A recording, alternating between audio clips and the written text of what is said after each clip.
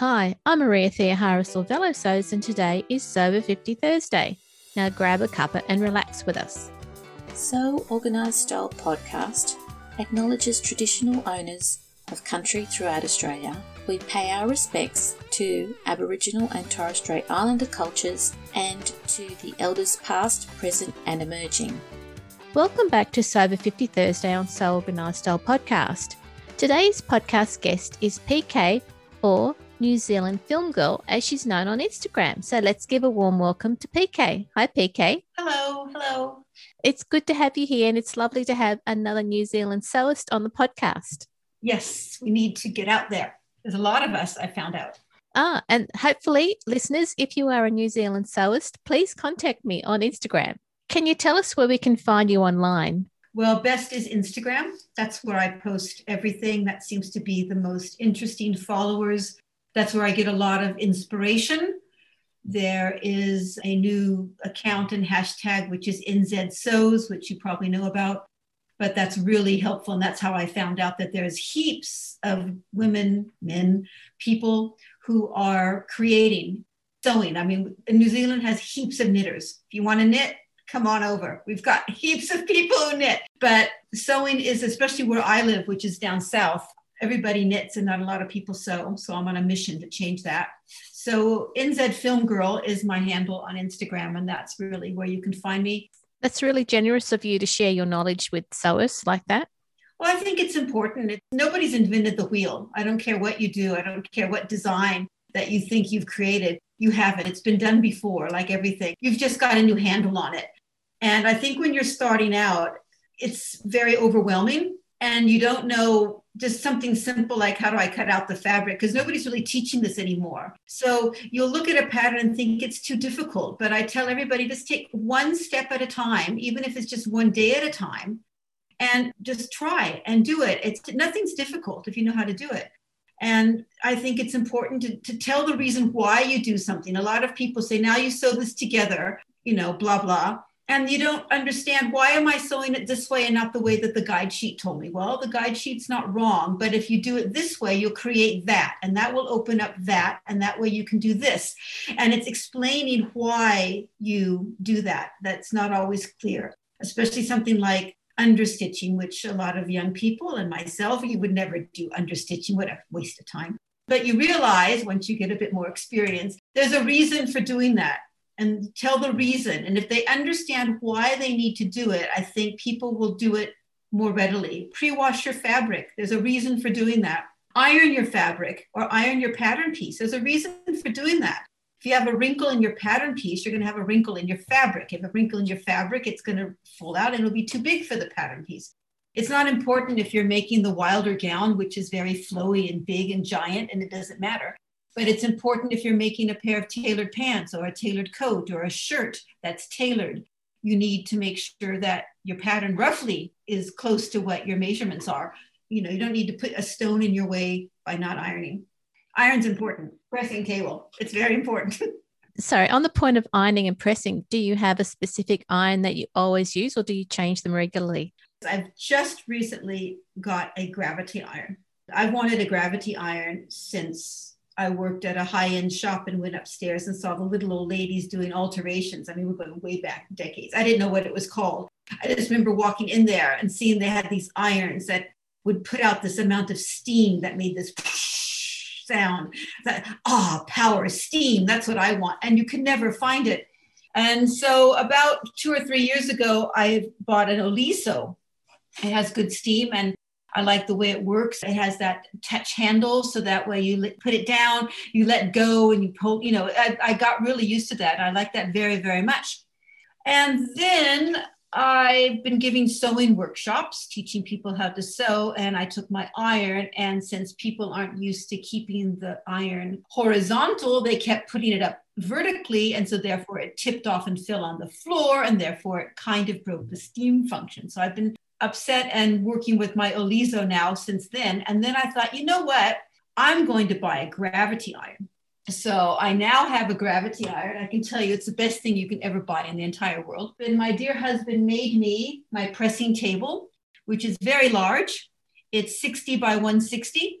So it is wide enough so that way I could open up my fabric and pre-iron an entire width and bolt of fabric without having to fold it. And also it's wide and large enough so that my iron can be parked at one end and I can still work on everything without having to worry about where the iron's going.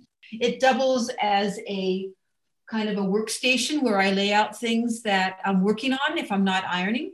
I made the cover out of bumph and a cotton canvas. The bumph is actually a cover, but the cotton canvas I ended up staple gunning to the table because I thought that would be tauter than making an elastic removable, because that'll always have a bit of give. Yeah. So that's very nice. It has a side drawer even, so that way if I'm using the entire width of the table, I can pull out the drawer and my iron can sit on that. So I can have full use of the 1.6 meters. And that's very good. I iron a lot and I advocate for that.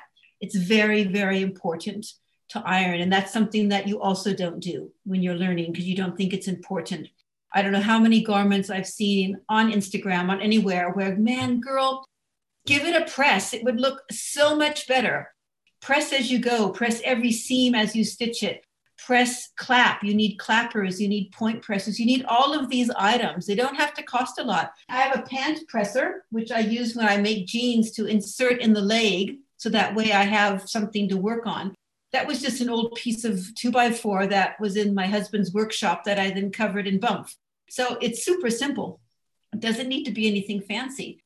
But these are really useful items that I notice a lot of people don't seem to invest in. So they think it's too costly or they don't need it. Where, what you don't need is an ironing board. You can fold up a blanket with a piece of cotton on top and put it on your dining room table. That's what you don't need. But press, I teach people when I teach them sewing or when we go through a workshop, even with wool, you need a clapper, you need to press every single seam. And that takes time and that adds to the journey. I'm not one of these people who make something in a day or 2 hours or something. I'm not interested in that. I don't want to wear clothes that look like that. And I want to invest more time and make something that's more tailored. That's what I like to do. It's a good way of developing your sewing skill practice, just one skill at a time. And pressing is actually, as you've just described, quite huge in making something look impressive. Yeah, well, yeah, it's that. And my other soapbox is serging everything. I think I used to own one. I sold it and I have one that's really nice. I think it's a baby lock. I've never even used it. It's in the drawer. I think anything that you can do with a serger or overlocker that you would need to do in working with wovens. I only work with wovens. I rarely use knits. I don't know. I just like wovens. That's what I like. You can do all of that with a zigzag or a lightning stitch if you are sewing knits. Ready to wear is not the goal. It's a step beyond ready to wear. We want to be couture. We want it to look as good on the inside as on the outside. And you can't accomplish that with an overlocker. It's fast. You'll be done in no time. We've all been there. You've been there. I've been there. When you're young, you'd go home and you'd make something and you wear it to school or to work the next day. That's what you did. It was exciting. You were designing stuff. You were throwing patterns together and fabrics that didn't match together because you thought it was cool and fun. But once you get to a certain age in life, and that's different for everybody, and it has not so much to do with years, but experience, you really want to up your game. You want to be proud of what you wear. You don't want it to look like you can buy it. You want it to look better than that. And you want to do your own thing. And if you want to have a yellow coat, you're going to make a yellow coat because you can't buy one. And if you want to have a purple polka dotted shirt, you're going to make it, but you're going to make sure all the polka dots match. You're going to make it really cool because that will stand out more so. And then you need to press. Otherwise, it's not going to match up. So I agree. In your bio on Instagram, you describe yourself as cineast. What does this really mean? I'm a cineast, true at heart. I've been in the movie business my whole life. Okay. Since way back, I've worked every aspect of a movie theater you can work. I had a company and I did all sorts of, that's my past life. My ex-husband, my daughter, they're all involved in the film industry, behind the scenes film industry. Yep. We watch a lot of film. My husband and I, that's our thing. Film is our book club. We're always watching film. And I like film. I look at film differently than probably normal people look at film. And so that's probably what I am more than anything. And now that I no longer have the day job, which allowed me to move to New Zealand, I've rediscovered all the sewing and the creativity involved with sewing and what you can do and pushing boundaries and trying new things. I've just started a bra, which I've never made before. And I found out that, I know a lot, but I don't know this. So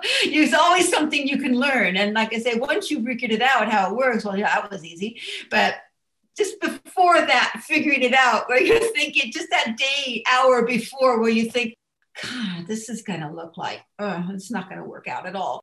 And then it all works out. Then you realize, well, I can do this a whole bunch better. So, my next bra is going to be a lot better than the first bra. I can tell you that right now.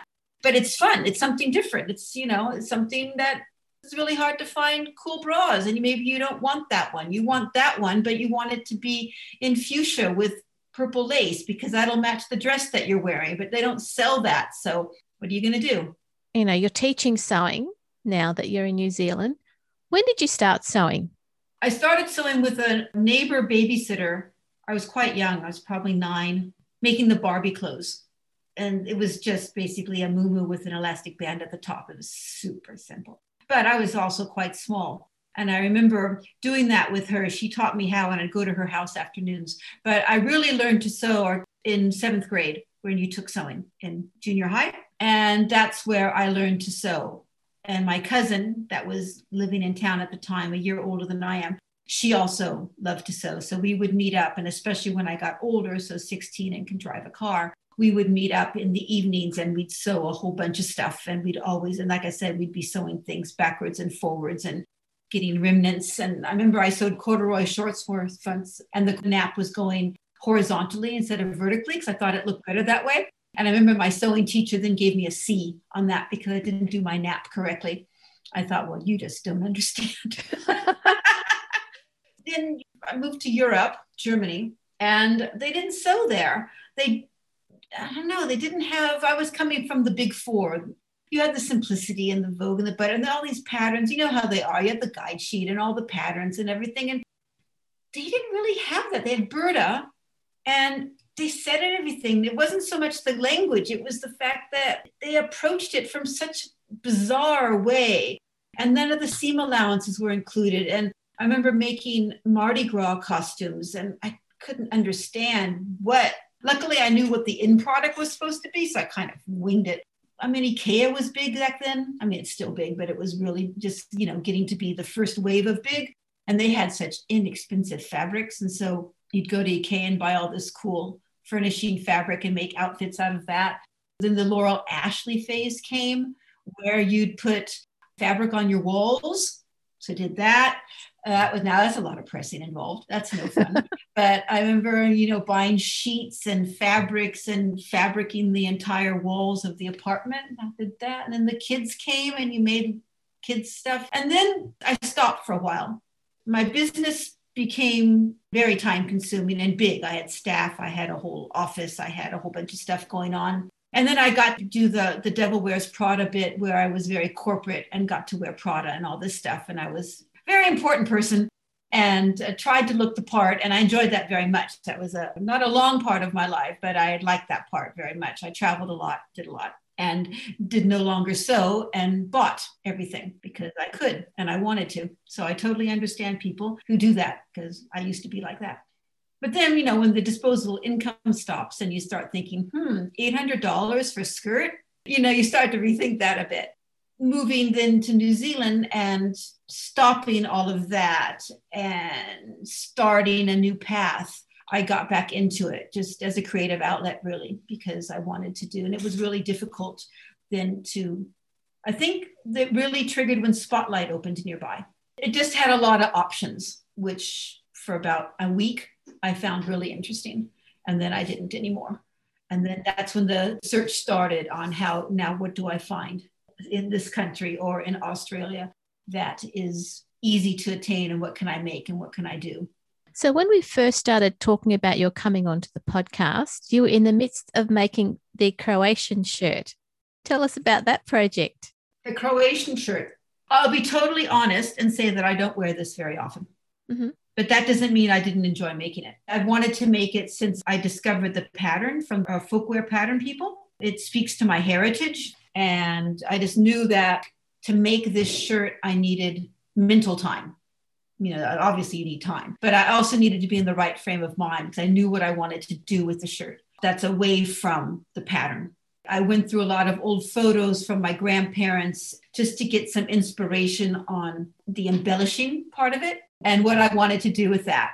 The struggle I have now, the shirt itself is basically a sack where it has a structure to the sack, if that makes sense. Mm-hmm. It's very much this old-fashioned style of farmer in the fields folkwear pattern. And you have to remember that when you're making it. And that was a bit of a struggle for me while making it. I kept wanting to change it. I kept wanting to, it needs another pleat here and it needs another line in here because I love to make tailored shirts. But I had to stop and remind myself what I'm actually making here. I'm making a historic heritage shirt. The most fun I had making the shirt was doing all the tucking on the front and the honeycomb scalloping, which was all hand done. And then I embroidered another line of blanket stitching, so to speak. I think it's called the Palestina stitch down the front placket. So I put a lot of effort into the front because the whole shirt is just about the bodice in the front. The rest of the shirt's just a white linen sack that has gussets under the arm. So I enjoyed that very much. And it seemed a lot of people enjoyed watching me do that. That was really interesting for me to see how people were really excited about watching how it came together. The collar is too small and it wasn't drafted very well. It's supposed to make 9 pleats, and for the life of me, I could only fit 6 in. The sleeves are too short. The wrists are too short. You can't even close the wrists. And such a giant pattern that it seems to be odd the way it was drafted. But I enjoyed making it. I used a really nice linen for it. And I do wear it in the summer, just not heaps, not as much as I thought I would want to wear it. On the Sew Over 50 account, you've also put a guest post about embellishing. Can you talk us through that post? It's really about labels and monograms. Okay. It's really just to get people's mind about how to approach embellishing. And this is something you have to think about when you're in your head designing the garment you're making. It doesn't matter what it is. It could be slacks. It can be a simple top. Anything that you want to do. What do you want to add to this garment that will be you, making it yours? So one thing that a lot of people add are labels. There's heaps of labels out there. I have my own label that I design, and I use a lot of Kylie's labels. You need to think, okay, where do I want to put the label? And what label do I want to use? So you need to think about this before you even start sewing the garment, because they come in at different stages of construction. I noticed that a lot of my pet peeves with people who use labels is one, they use too many. They have 5 labels because they're so fun. Oh, this is so funny. I'm going to use this one and that one and that one and this one. And it's overload. I mean, I'm a big fan of labels and I use a lot, but sometimes less is more. So decide where you want to put your label and what label you want to put there. My second pet peeve is that people don't change the color of their thread when they put on a label. So if your label is, say, white, then you should be using white. If it's black, you should be using black in your upper thread. If it's off color, use gray, because gray kind of matches everything. If it's blue, blue. Kylie's labels are usually an off-white or a black. So it's pretty simple. I have designated label thread that's in the drawer that I grab when I do labels. Take the extra time because it looks a lot better. Pin the label on. Don't try to eye it. I can guarantee you it'll be crooked. I don't care how good you are. It will definitely be crooked if you don't put 2 pins in just to hold the label. And then you start. And when you get to the corner of your label, you stop, you pivot, and you hand stitch the very next stitch.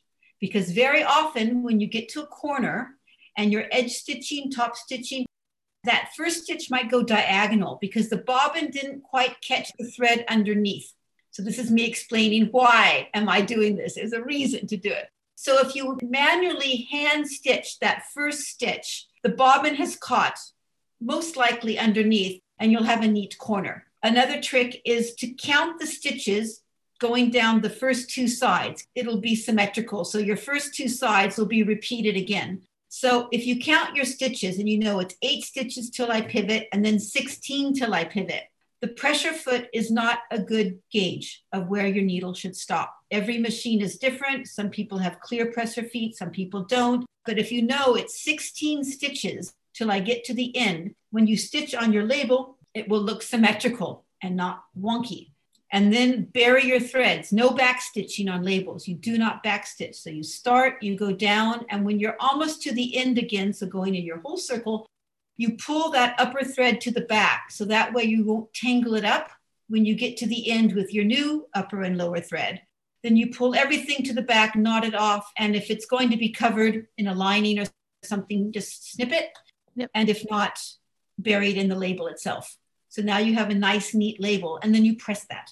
So that way you set your stitches in the seam. That's the reason why you press as you sew, because pressing the heat of the iron will set the stitch in what you just sewed, which will allow the seam, if it's a side seam, to have more structure and have more strength. And also the label, it'll just ease out any puckers that you might have, minuscule little puckers that come by using the thread to the fabric. So I talked a lot about then labels and how important that is.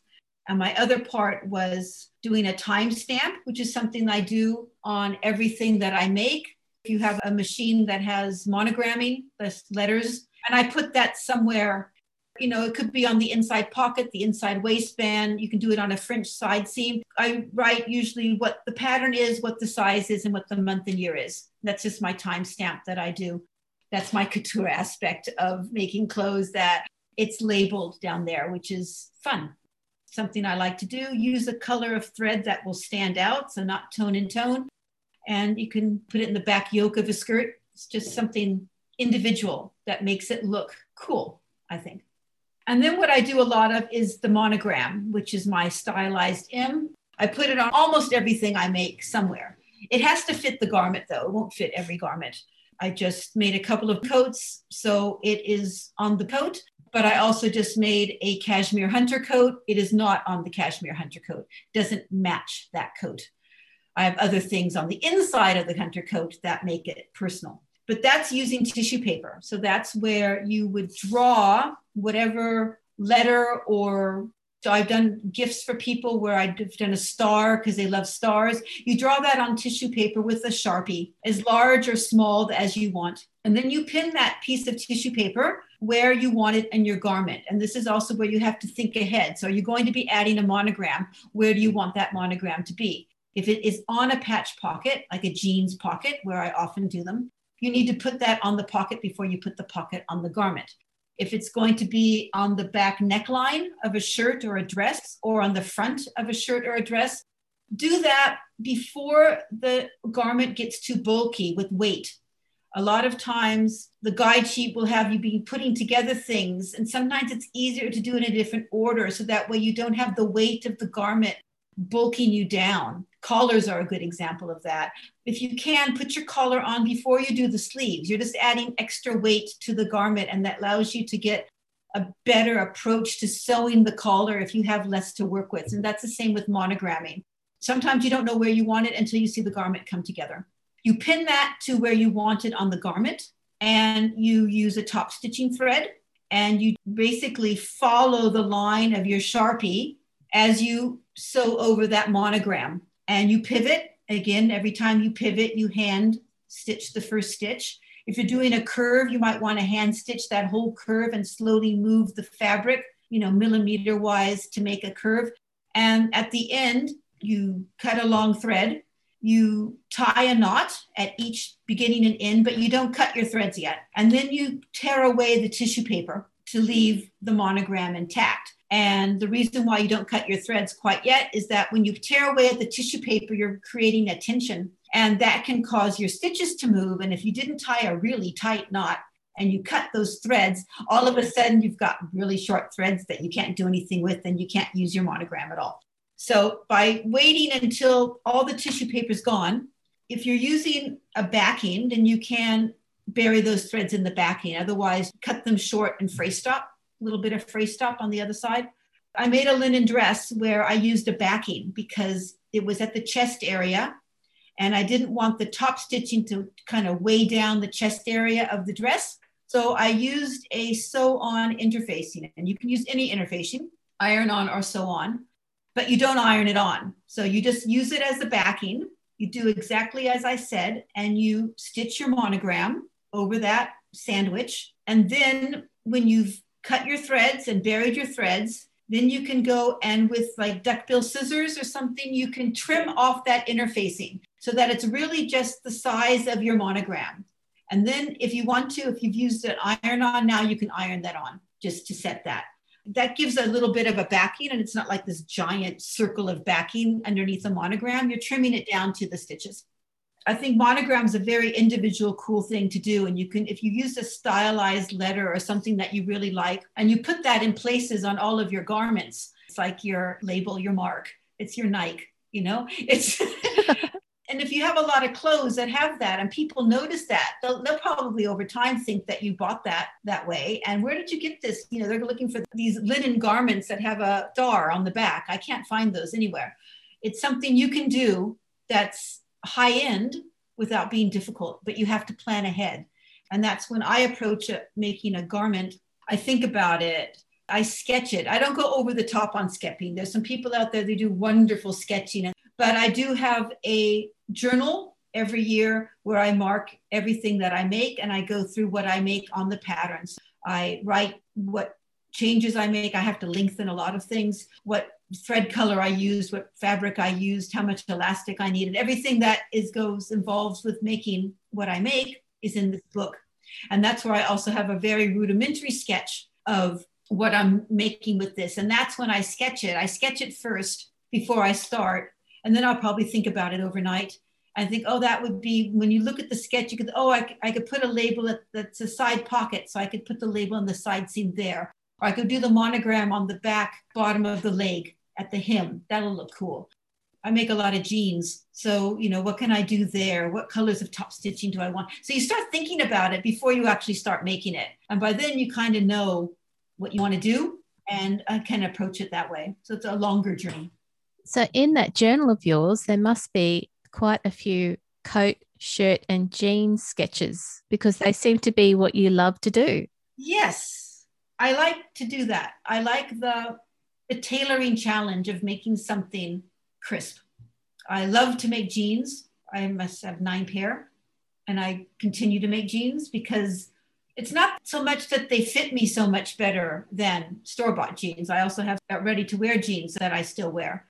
It's really hard to find good denim too. I'll have to put that in. I just found some in Tokyo. That was really cool denim, but it's raw, which means there's zero stretch in that denim. Even though it's a non-stretch denim, they have a tiny bit of stretch in them because they've been worked at the mill. So it's minimal, but there's some stretch there. Where the raw denim from Tokyo is purely raw. But man, looks very cool on the patina.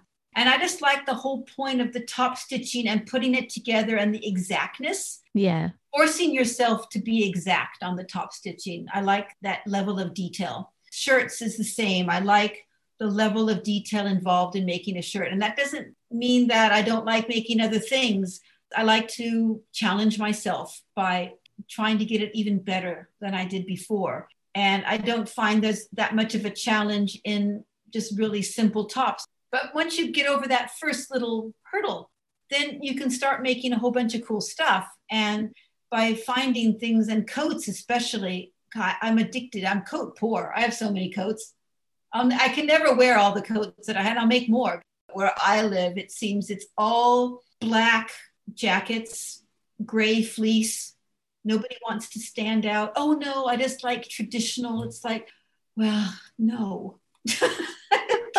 I'm on a journey to teach people that you can still be traditional and wear red. Just, you know, green. What's wrong with green? Or blue? There's so many beautiful shades of blue. Why not stand out a little bit? I agree. Coats are such an amazing garment that you wear when it's cold. And, you know, when I used to work in the city, there was a sea of black. Everyone had a black coat. And I thought, you know what? I want color in my coat. No, I agree. I mean, I have 2 black coats. There's nothing wrong with the black coat. Exactly, yeah. But, you know, everybody needs a black coat for a whole bunch of reasons. Oh, yeah. That's one coat. The cashmere coat I just made is navy blue. And that's something, if you're going to work with cashmere, you have to look at what you're working with as well. I personally would not want a fuchsia cashmere coat unless you gifted me the fabric. Then I would make myself a fuchsia cashmere coat because that's a forever garment. Cashmere is forever. But the wool, I just made the yellow in a gorgeous double-faced. It's so warm. It's so beautiful. You know, that's a fun coat. that was not an expensive coat. The fabric's very reasonably priced. My daughter, she just learned to sew 2 years ago. She's made 3 coats already. She loves it. So having no problem diving into that. But that doesn't have to last a lifetime. That lasts as long as you feel like wearing it. And there's nothing wrong with that. How people will say, oh, but the fabric costs money. Yeah, but going out to dinner costs money. It doesn't always have to be forever. You know, you wear it as long as you have fun with it. And then you see what happens. And you put it away for a couple of years. And then you take it out again. And you think, gee, I forgot all about that. Now that we've spoken about this post that you've written for the Sew Over 50 community, when did you discover the Sew Over 50 community? I must have found it right around day dot. I was really new. They hardly had any followers. And I started following them. And I don't even remember how I got onto them. It must have been through some sort of a tag. Yeah. Maybe when I started posting more on Instagram, that when I was looking for tags and, you know, with my age and all that, looking at people as you do on Instagram and seeing what tags they're using to use those tags as well, to build up, you know, your fan base or just to make sure that you're following the correct tags to get you inspiration from things that you want to do. And that's probably where I saw it and used it. And then from the tag, I realized that there was an account. And I like the account very much. They're very generous women who spend a lot of time creating that account and monitoring that account. They've been good to me. They repost a lot of my things, which is really just, you know, an ego boost, but it's fun. It's nice. You don't get anything from that. I'm not out to get anything from that. That's certainly not my goal at all. I like to use Instagram to teach in some way, just to offer information on how I do something. And to get information, new patterns, new things that people are making, new fabrics that you can find, a new store that sells fabrics because they found this cool fabric. And so it's, you know, finding things that I can use and learning things as well from other people who sew something. Oh, that's clever. How do they do that? You know, and read about it. That's what I use it for. And it's fun when people like what you do and enjoy what you write and take inspiration from it. And you see all of a sudden in their feed, you know, a couple months later, oh, they've made something similar to what I made because they got inspired by doing the monogram or this or whatever, or using yellow. And they're using that now. So you feel like it's a big, you know, it's a nice community where you want to help each other. You know, there'll always be someone who knows more than you. So don't try to be the know-it-all because you're not. And everybody has to start. And how thankful that, you know, your 7th grade self, how thankful you would have been if somebody, not just a teacher who said press and you think, nah, I don't want to press, that if she'd taken the extra 2 sentences to explain to you why you should press, then you understand. And then if you're that kind of person, you can still not press because you don't want to, but at least if you do press, you understand why you're pressing, or why am I cutting it out like this, or why am I clipping a curve, or why am I, you know, doing stay stitching, or anything that you're supposed to do in a guide sheet. Why am I doing that instead of just following, you know, well, you know, how many times have we not done that because we can't be bothered? You know, why do I need 2 rows of gathering stitches? It's so boring. So I'm just going to do 1. Well, if you use 2, it does look better because the fabric responds better, you know, and there's a better way to do it than the guide sheet says, but still, you know, there's a reason to do 2. And I think you've just illustrated how the Sew 50 community intersects a lot of different people, and you've got the ability to share what you know and learn from each other. Yes, very much so. It's surprising the amount of people that they have now following them. It's like 5-digit, which is fantastic. And it'll grow from there. I know it will. The world's big. And it's also maybe opening up the minds of the big 4 and other to be just knowledgeable about the older woman or person. I remember when I was growing up, my mother would say that, you know, fashion caters to the young, but she doesn't realize that I have the money to buy it. You know, of course, you know, I was 12 when she said that. I didn't know what she was talking about. Now, you know, it's true. Now, some of us, not all of us, I understand that. But you do have a disposable income where you can say, I'm going to throw $100 at yellow wool because I want a yellow coat. But the pattern companies, so often you'll see a pattern, especially what I just made, which is a wrap dress. The model on the pattern, one, she had no figure. So I know a lot of people of a whole bunch of different ages have no figure, but she had no figure to the point of being modeling no figure. So that doesn't help anybody that has a shape. That dress is not selling it to you at all because she's not filling out that dress in any way, shape, or form. So you need imagination to look beyond that pattern photo. And a lot of people don't have that. And I had an aunt who would only make the clothes that were in the exact same fabric as the pattern photo on the Simplicity pattern cover. So if she saw a photo of like a muumuu or a pant and jacket and it was in brown tweed, she would go and buy brown tweed. She would look at that and say, oh, I want a brown tweed. Oh, I'm going to make those pants because I want brown tweed pants. And she'd go buy the brown tweed and that's what she'd make. She didn't realize in her mind that that's just a suggestion. You can make those in linen, in denim, in cotton, in velvet, in red, and blue, and pink, and floral, and plaid. You can do all sorts of stuff with that, but she doesn't see that. She only made it the way the pattern company sold it to her on that cover photo. So if she saw a cover photo of a dress or pant, whatever, and one, she didn't like the color and it didn't fit the model very good. So she's thinking that's what she's going to look like, because that's what people do when you see advertising. The whole point of advertising is to make you to buy it so that you're supposed to say, oh, I'm going to look this so fabulously great in this dress, I'm going to buy it. But that fabric, that pattern photo is not doing the dress or whatever the garment is any justice. And I think the So Over 50 community, by opening those people's eyes, will realize, I understand that a model has to have model features. I understand that. But just by opening that up a bit so that not everybody's 19 and that maybe you've got some 39 to 45-year-olds on the cover and some of them have embraced that, it's easier for the sewist to put themselves in that position and say, I could do this. I could look good in this. Because not everybody has the imagination or knows their own body. And that's always a learning curve, isn't it?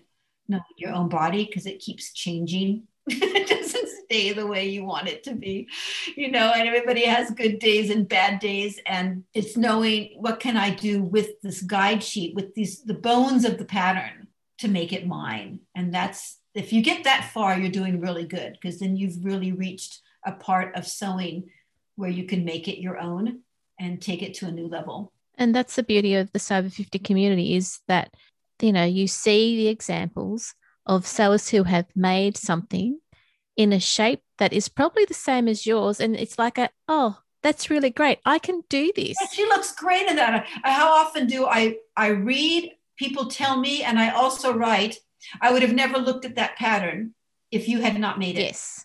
Because then you go back to the pattern. Oh, it's a blah, blah, blah, blah from blah, blah. And you go look at it. Oh, that looks like, I wouldn't do that. But then you see, well, Susie Q over here and wherever, that looked really smart because she used the linen and she made this with it. And she's, this shape, or she's super tall and she made it work, or she's super short and she made it work. And then, that opens up all this creativity. And that's what the community is really good for. And they're also, what I think is really good is they don't pressure you and they encourage. You look at people, you can tell they're very new to sewing, like they didn't press everything and everything's a bit wonky, but look how happy they are. Yeah. And instead of coming and saying, well, like I'm saying you didn't press it and your seam's wonky, I would not tell you that. I want to encourage you. You did a great job. Look at you. And then, as well, next time, if you do it again, think if you press it, it will look even better, but it already looks really good. Yeah.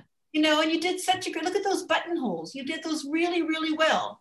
There's always room to improve, but you've got it. And that's what I think the community does a good job of encouraging people to post. Yeah. And to be not afraid, and you've got people, my goodness, making swimsuits. And the bravery they have of, I made a swimsuit and there they are on the beach and they're so happy and proud. How can't you be happy and proud of them for doing that? That's right. Right. You're not Claudia Schiffer, but who is, you're not, if I was paid the money that she is, I would look like her, but nobody's paying me that amount of money. So I saw no reason to have to do that. So, but that's very inclusive that way. I mean, the whole sewing community is becoming very inclusive. And I'm, of course, saying this from a very privileged standpoint because I'm more of a status quo person. Mm-hmm. So I don't have the issues that other people have, but I notice it. And I notice it being more open to all sorts of people and genders and disabilities and abilities and strengths and weaknesses. And that's a really positive message, that you don't have to look like this or be that person to sew it, make it, or wear it. You can do it. Whoever you are, you can do it. And I think that's a really positive message that the Sew Over 50 group have started to nurture. And the people who post, and like yourself, who tag into it, are also getting it wider. Because there's enough, there's enough naysayers out there. There's enough sassy people. Focus on the beautiful, positive, and be supportive. And we want to encourage people who want to sew to keep sewing. PK, it sounds like you've got a whole series of guest posts in your mind that you're ready to write at any point in time. Yes, just shoot me a line. There we go. I'm really thankful that you've agreed to be on the podcast. Thank you. Thank you so much for listening. And I hope there's something interesting in there. Be brave. Go for it. If you have a question, ask. Exactly. Thank you so much. You're welcome. Have a lovely day, listeners. This episode of Sew Organised Style Podcast for Sew Over 50 was produced by me, Maria Theoharis, with permission of PK. Sound by bensound.com. You can subscribe to Sew Organised Style Podcast, but with an S, not a Z, on all good podcast apps. Make sure you give us a 5-star rating and review on the app that you use. Also, we encourage you to go back and listen to our Sew Over 50 podcast archive. Post any questions or suggestions you have on our Instagram account at Sew Organised Style, or on our website at www.seworganisedstyle.com, or on our Facebook page. We look forward to joining you in your sewing room next time. Stay safe, everyone.